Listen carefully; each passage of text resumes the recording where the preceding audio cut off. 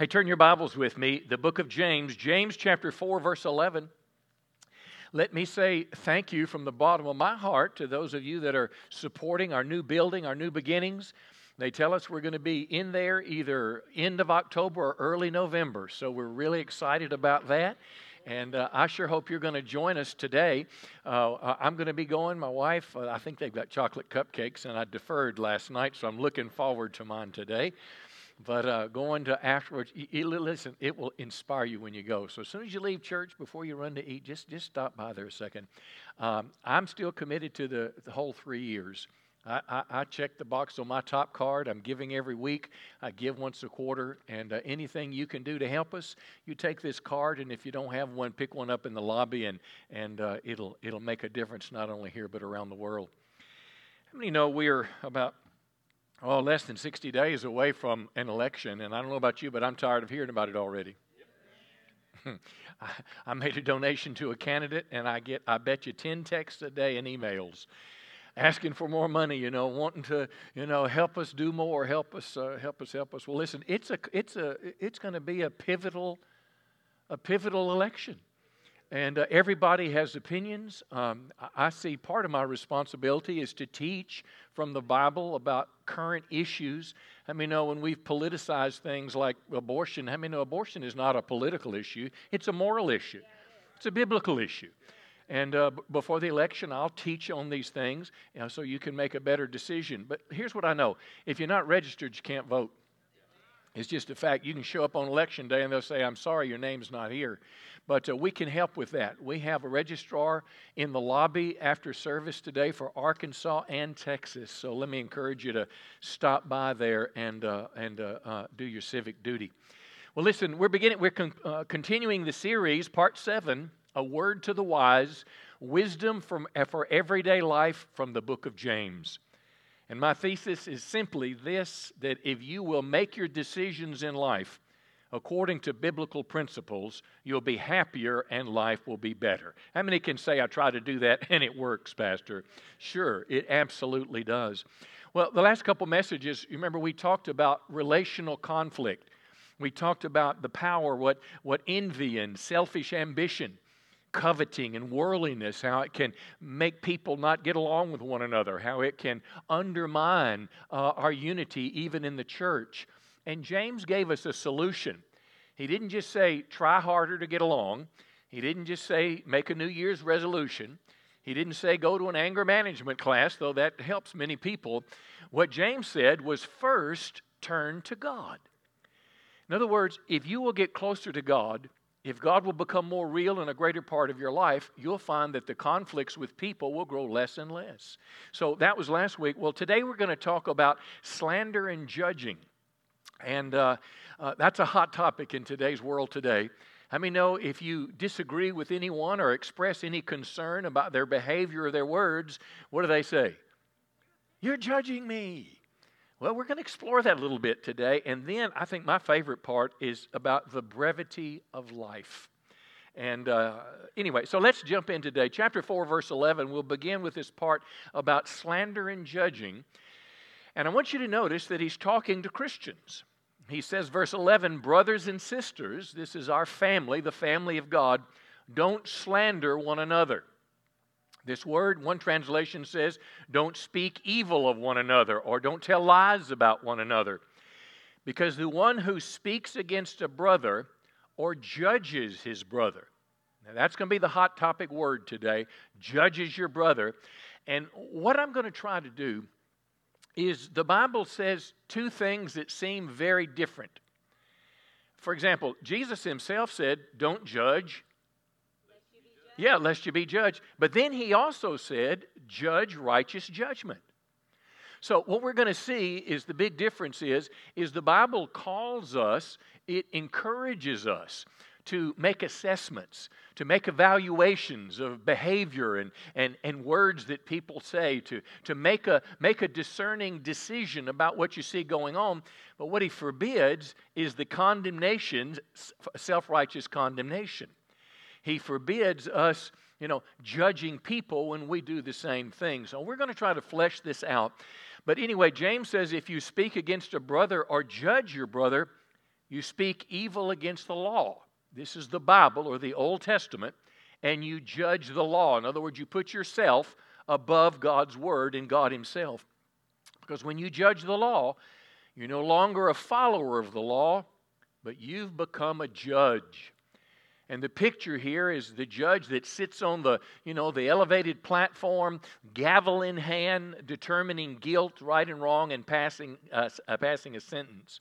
Now, slander, or this speaking evil of people, this is not the first time James has talked about the words that we say. If I could review just a minute, chapter 1, verse 26, James said people who think they're religious, but, see, there you go. Say things they shouldn't. When I do this, that means I want you to say what's on the screen coming next.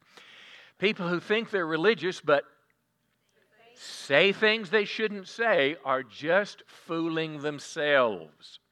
Their religion is worth nothing. Isn't that interesting? Jesus said, what our words do, how many know our words come from our heart? Jesus said, out of the abundance of the heart, the mouth speaks, and that's where the problem is. It's in our heart. But He didn't stop there. Look at chapter 3, 6. Jesus said the tongue is like a fire. If you're following the wildfires on the West Coast, thank God we don't live there. They said 500,000 people from Oregon are displaced from their homes because of fires. Somebody had a gender reveal, shot off some fireworks, and before you know it, thousands of acres are on fire. Well, I want you to think about that your tongue has the same power to set relationships on fire. If you don't believe me, next time your wife asks if she's pretty, just tell her she's getting uglier every day. Now, I don't consider myself a prophet, but I can tell you what's going to happen after that. It is not going to be pleasant. Come on now. It's a whole world of evil among the parts of our bodies. The tongue is set on fire by hell. That's a scary thought. Now, that doesn't mean the devil is controlling your tongue like the exorcist, okay? That doesn't mean that you are possessed, but what it means, there's evil in your heart, and it's coming out of your mouth. It influences all of life. It's wild. It's evil. It's full of deadly poison. With our tongue, we praise the Lord, yet we curse people. How many can say my tongue gets me in trouble sometimes? Yeah. Sure it does. All of us. Well, here he follows up with when he talks about slander, a particular sin of the tongue. Let me give you some broader definition. To slander someone is to talk bad about them. It's to speak against others behind their back, and they're not there to defend themselves. It's to shoot people with words. It's to harm them by whispering. It's to say cruel things about people. How many know our words have power? Yeah. I caught myself the other day. I was guilty of this.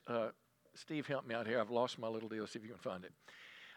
I caught myself not too long ago, and I was having a conversation about a pastor that was somewhat well known, and he'd done some things that he probably shouldn't have done. And in my conversation, I just started to talk about those things. But in the middle of my sentence, I caught myself and said, I'm not going to speak evil of him. We're not talking about him to make any kind of decision.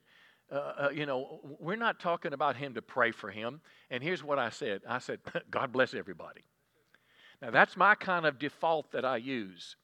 When I find myself, getting in this judgmental mode, that just helps me. It kind of breaks it in me because how many know we've all sinned and we all need God's forgiveness and we all need God's mercy.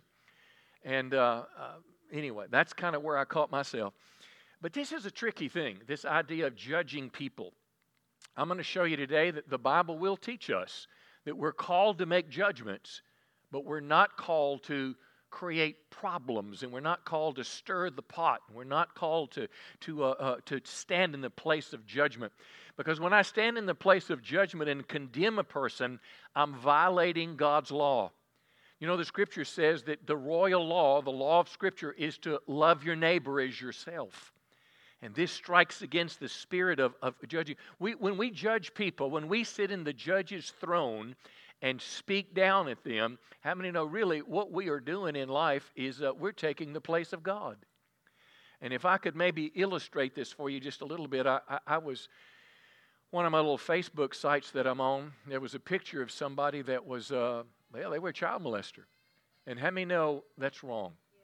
How many know there should be consequences and our society should be protected? But as I read some comments, it reminded me of the spirit of judgment.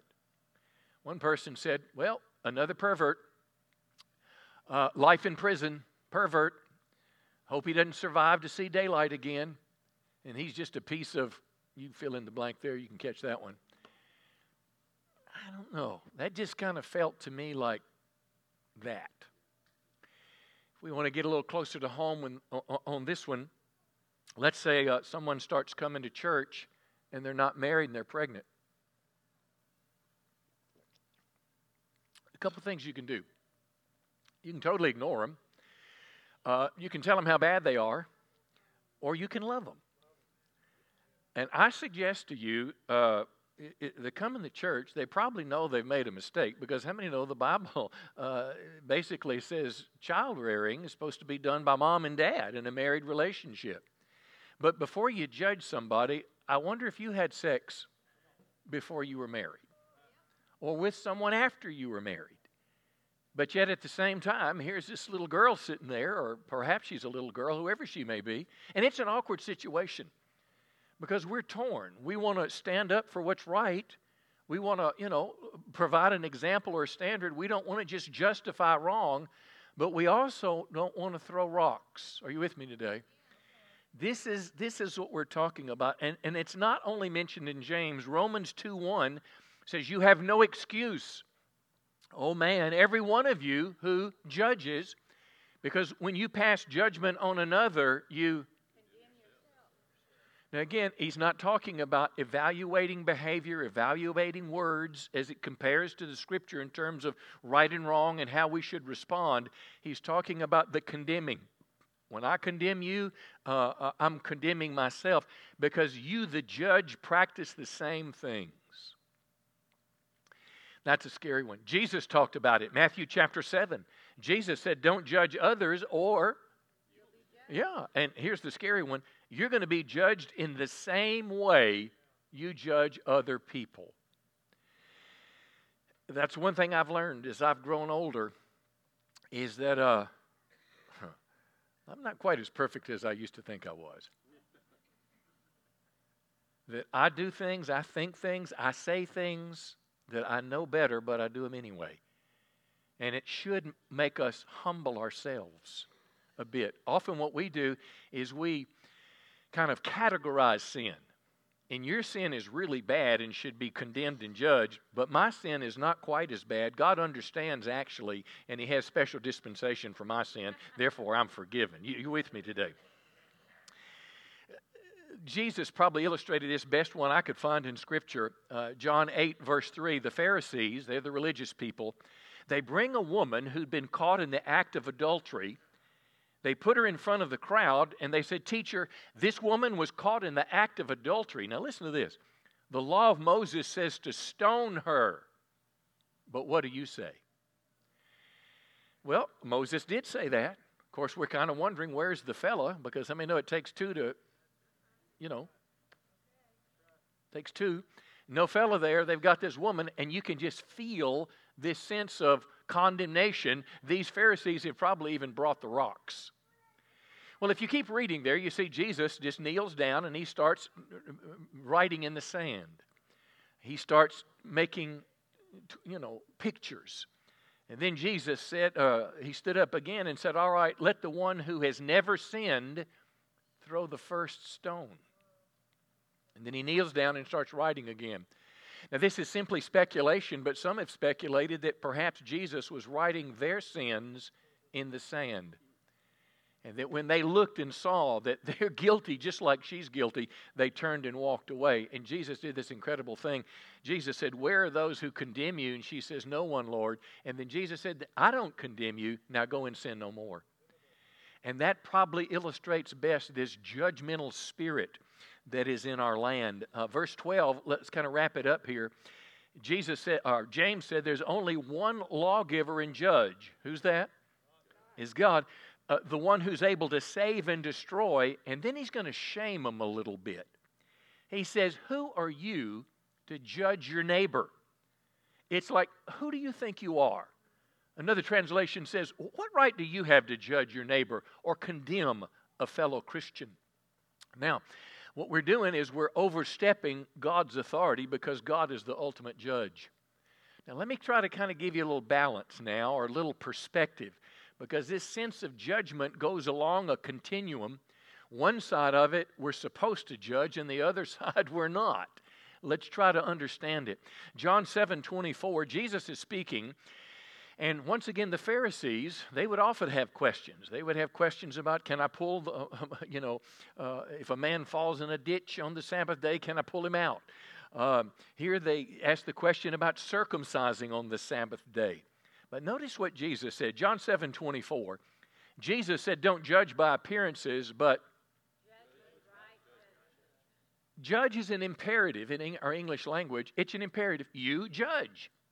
You judge with right judgment. That is, you make according to what's right, make an honest judgment.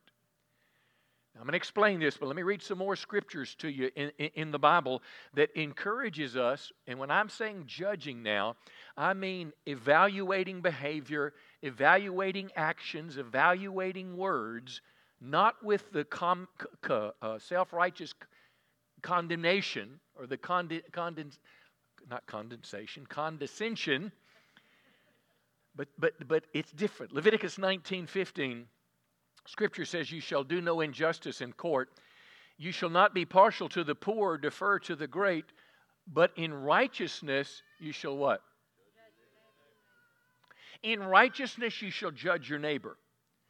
This allows us to make right decisions. Matthew 7, Jesus said, beware of false prophets who come in sheep's clothing, but inwardly they're ravenous wolves. You will what? Recognize them or judge them by their fruit. So it's not sinful and wrong to make a determination based on someone's behavior, whether what they're doing is right or wrong as compared to God's Word. Where it gets tricky, though, is when we bring in this self-righteous condemnation. Zechariah 7:9 makes it abundantly clear, render true judgments. 1 Corinthians says, I say this to shame you. Is it possible there's nobody among you wise enough to judge a dispute among believers? Well, what does that mean? Well, let's just say, for example, two believers, they're neighbors, and one of them says, hey, I want to borrow your chainsaw. I had a tree fall down. And the guy said, sure, take it. Well, he gets that chainsaw, he takes it home, and he's cutting a little bit, and the tree that he's cutting in has a big nail in it. And how many know nails and chainsaws don't work together good? Or maybe there's a big rock in his yard, and he's cutting the limb. Have you ever had a chainsaw go in the ground, and all of a sudden it won't cut anymore because it hit the rocks? Well, he takes it back home, and he puts it in his neighbor's garage and doesn't say anything.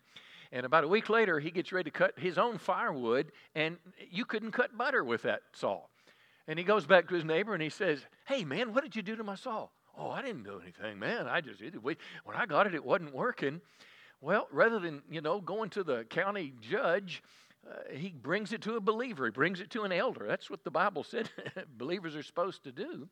Well, when you make a judgment like that, maybe the elder would say, look now, honest question before the Lord here.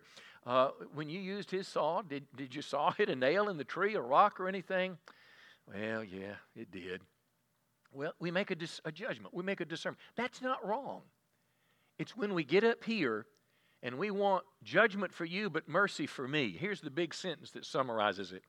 What is forbidden is self-righteous condemnation and applying a standard to other people that we don't apply to ourselves. And that's exactly what the Pharisees did. You remember Jesus healed a man on the Sabbath?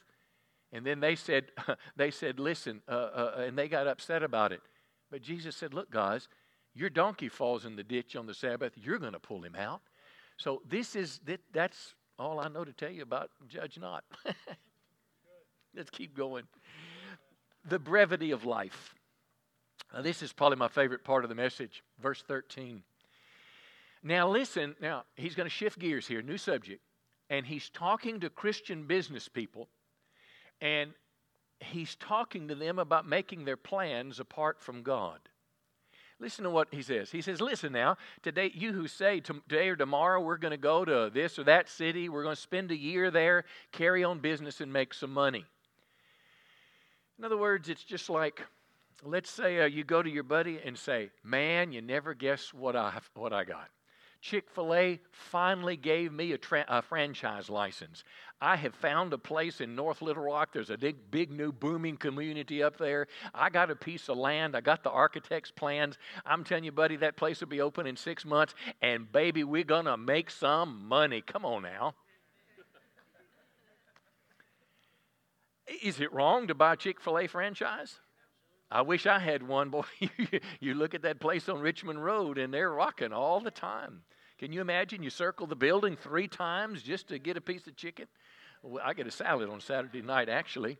But this is what James says. You don't even know what's going to happen tomorrow.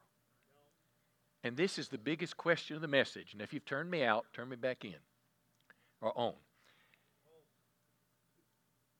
Your life is like a mist that appears a little while and then vanishes. I'm going to illustrate this with some matches. I mean, when you light a match, it doesn't last forever. This is what James is saying life is like. You can imagine that sulfur smell when you light it, a little smoke in the air, and in just a matter of seconds, it's gone. But imagine if maybe, God forbid, but you die young.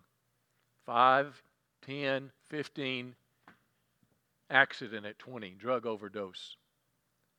Just like that, life is over. Well, you make it through the crazy years, and you live 20 years, and you're 40, and you're like me, you're 60. But then when you hit 80, maybe 90, maybe 100, at some point, it's a puff. This is what James is saying. We act like we're going to live forever, but nobody can control tomorrow. The issue is presumption. This word means to act with arrogant pride as if we're in control of our future. And this is the delusion. We falsely believe that we have control of our destiny, but James says you can't even control tomorrow. I saw something in the newspaper, I think it was Wednesday, that saddened me deeply. It was an accident in town on State Line. It was a motorcycle accident. This guy on State Line, that's a motorcycle, the guy was killed. I grieved for his family. I prayed for him. I didn't know them. But I guarantee you, when he got up that morning, he didn't say, I'm fixing to get on my bike and I'm going to go die, buddy. Vroom. No. He got up and he was going to work, or he was going to eat, or he was going to shop. And he had no idea what was going to happen, that he was going to hit a car on State Line. If he'd have known that, he'd have stayed home. See, and I'm not trying to scare you, but I'm just trying to say, wake up to the way life really is.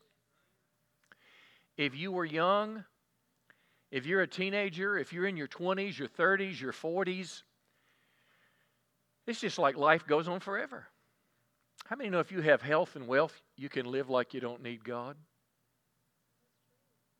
Now, I didn't say you don't need Him, but you can live like you don't need Him. I think even one of the benefits of aging and growing old is we realize our need for God. We get aches and pains. We can't do as much in yard work as we used to do. Doctor tells us we have limited time to live. These are all warnings not to scare us, but make us realize we need God. Verse 15, and this is the practical part. He says, instead of just kind of bragging about what you're going to do, he says, say this, if it's the Lord's will. I can shorten it for you, Lord willing. How about if we said this? You're talking to your buddy, and you said, man, you'll never guess what I got. I got my Chick-fil-A franchise. And Lord willing, I'm going up to Little Rock. I'm gonna build a place, and hopefully we're going to make us some money. But it's just that pause that makes us realize that God's in control and we're not. It's humility. See, the key to avoid presumption and boasting about the future is this godly perspective. We need God. We recognize the scripture I've been trying to teach you, I think virtually every week now, because James has mentioned humility a number of times. It says, in Christ we live, move, and have our being, or we exist. Everything about my life is Jesus. Colossians says Jesus holds it all together. Jesus is responsible for the oxygen in the air, the cycles of rainfall and sunshine and all that goes on. I'll tell you something I've been trying to do to humble myself. That's a hard concept to grasp. But humility by definition simply means bring yourself low. And what I've been doing about the last 9-10 days or so is when I get up in the morning, the first thing I try to do is I get on my knees by my bed and I say, Lord, I've got my day planned out now. I say, Lord, I'm going to need you to protect me today. I'm going to need you to feed me and care for me and my family. Lord, I'm going to need you to give me wisdom for decisions because I can't do this by myself. I don't want to do it by myself. I need your help. I get up, I go about my day. I get back home at night, I'm in bed, and the other day I was almost asleep and I thought, forgot. Get out of bed. Lord, thank you that you protected me today. You provided for me today. Last night I said, thank you that our church service went well last night. See, all these things, thank you, Lord, that our remodeling at Gander's going so well. All these things puts God in the middle. All these things make us recognize that Jesus is the center of everything. Come on, give him a big hand right now. He's worthy of our praise. See, we don't want to confess. Instead of these people in James, instead of confessing their dependence on God's will, they were arrogantly bragging. They lived under the illusion that they were self-made and in charge. And one of the great things God can show us is we're not in charge. He is. You know, Christians plan for the future differently. And I would encourage you to let that be a part of your daily speaking if the Lord wills. I had this brought home so clearly to me a number of years ago. I don't know, maybe it was 10, 12 years ago. I was on a board member of a charity in town, Samaritan Charities. And the president was a podiatrist. He was a friend of mine. He was a foot doctor. And we called each other frequently. We became buddies. And I couldn't go to one of the meetings. And I called him. He wasn't there. I left a note on his answer machine. That was the day before voicemail on cell phones. But on his answer machine, I said, Doc, I can't be there this week, but I'll see you next week, Lord willing. I hung up, didn't think anything about it. Next week rolled around. I got a call from his wife, I believe. And she said, I need to let you know that your friend died. And I listened this week to your message that you left him. You said, I'll see you next week, Lord willing. And she said, I guess the Lord wasn't willing to keep him on earth anymore. God was ready for him to go to heaven. And it left an indelible imprint on my soul that life is precious and it's a gift of God. And I'm not the one that controls it. He does. But aren't you glad that God is in control? Aren't you glad that we're not having to take care of every little detail for our lives, but our lives as a Christian are hidden in God in Christ? Come on, give him another big hand today. I'm going to wrap up a little early with the scripture as Pastor Zach comes. I want to encourage you, make sure that if you hadn't registered to vote, do that. Table is right in the lobby. Won't take you but a moment or two. And I hope you'll make your way to Gander with me. Linnell and I will be out there. Don't eat the last cupcake if I hadn't got there. But and I'm going to put my little card over here because I'm committed. I'm committed to our new beginnings. We have 4 exits when you leave. I want to encourage you, when you leave, wear your mask, social distance when people are there. If you have your offering, there'll be ushers' buckets at the front and the back. And if you're a visitor, stop by that little table in the lobby, and they've got a little gift for you there. But let me close with one last scripture, and then we're going to have a closing prayer and a song. And my conclusion is basically this, that based on the brevity of life, we should prioritize our life around what's eternal. And let me read a scripture to you. Because I want us to live with eternity in mind. 2 Corinthians chapter 4, Paul said, we fix our eyes not on what is seen, but what is unseen. What does that mean? Don't just fix the gaze and the intent and the total focus on your car, your truck, your duck hunting, your house, your clothes, the sale at Dillard's. Well, we missed that, I guess, already. But whatever it is, don't just set your eyes focused on these things. Why? Because what is seen is temporary, but what is unseen is eternal. And eternity, friends, is forever. Why don't you stand to your feet, and I want us to have a prayer today. I want our prayer team to come to the front as well. I think some of them may be already out at Gander. We've had 3 of these. But any of our prayer team, if you're still here, I want you to come up to the front. And we're going to have a closing song, and after that song, you'll dismiss. But if you want someone to pray for you personally, if you've got some things in your life you need God to help you with, I'm going to encourage you, just as everybody else is leaving, you just sit down. And these prayer team members, they'll come find you. They'll come to you and they'll pray for you. But I want you to just bow your head with me just a minute. And I want to ask you this question. What was the Holy Spirit talking to you about today? Was there something that God put His finger on? When we were talking about judging people and slander, speaking evil of people, maybe the Holy Spirit convicted you because you're better than you were, but your tongue's got a lot of negative in it. And sometimes it has a little self-righteousness. But you want to ask God to forgive you and help you get control of your tongue so that your words build up and not tear down. If that's you, I want you to just slip your hand up to tell the Lord. Nobody's business. Just slip your hand up and say, I've got problems with my tongue, Pastor. And I want God to forgive me. And I want God, that's it. Just you and God. I want God to help me. I don't want to be someone that judges. I don't want to speak evil. How about this last part, the brevity of life? Maybe you were convicted today because you rarely say if God's will.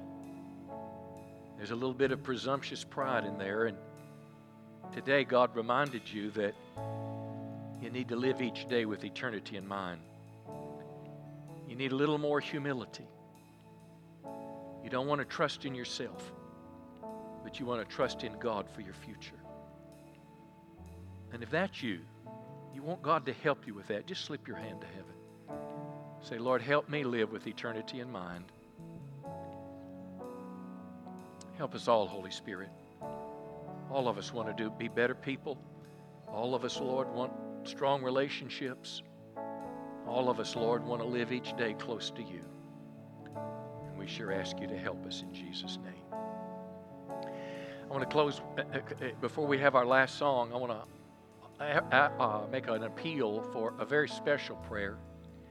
Maybe you're here today, and as we were talking about the brevity of life and that motorcycle picture, that puff of smoke,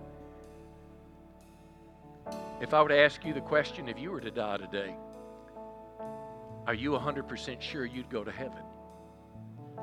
Now that's a powerful question, because it asks basically this: have you trusted Christ for salvation? Is Jesus your Lord and Savior? Do you have a hope and a confidence and assurance that God has forgiven you and that you are God's child and you're following Him? And I'm going to tell you, friend, there's a difference of going to church when you're little like I did and making a decision to follow Jesus like I did when I was 19. You see, becoming a Christian is kind of like moving what you know about God from your head into your heart. Moving what you know about Jesus from being the baby that born in the manger, died on the cross, and then it literally changing your life. It's like if the cross represents God, we're born this way, walking our own direction, doing our own thing. But in wonderful times of life, like now, there's a call to turn your life to the Christ of the cross, to ask for His forgiveness and follow Him as your Lord and Savior. And maybe that's what you need today to get right with God. If that's you, I'm going to encourage you either during this song or after the song is over, I want you to come up and talk to Pastor Travis. He's one of our executive pastors, and he'd like to talk to you about getting right with God. He'd like to talk to you about how to find God's forgiveness. He'd like to talk to you about how to start a brand new relationship with Jesus Christ. You come, and I promise you, it'll be life-changing. Go ahead and begin to sing, Pastor Zach. I love you. Thanks for coming, and Lord willing, we'll see you again. There's no place I would rather be. There's no place I would rather be. There's no place I would rather be than here in your love, here in your love. There's no place I would rather be. There's no place I would rather be. There's no place I would rather be than here in your love, here in your love. Set a fire down in my soul that I can't contain, that I can't control. I want more of you, God. I want more of you, God. Set a fire down in my soul that I can't contain, that I can't control. I want more of you, God. I want more of you, God. Amen. Well, our prayer team is now in front of you. Need prayer for anything at all, we would love to pray for you. We're going to stay here and worship as long as you'd like to hang out. I think a lot of people are headed over to our new church home, so make sure you go check that out. All the exits are open, so feel free to be dismissed at any time. And we just pray that you'd have an awesome day.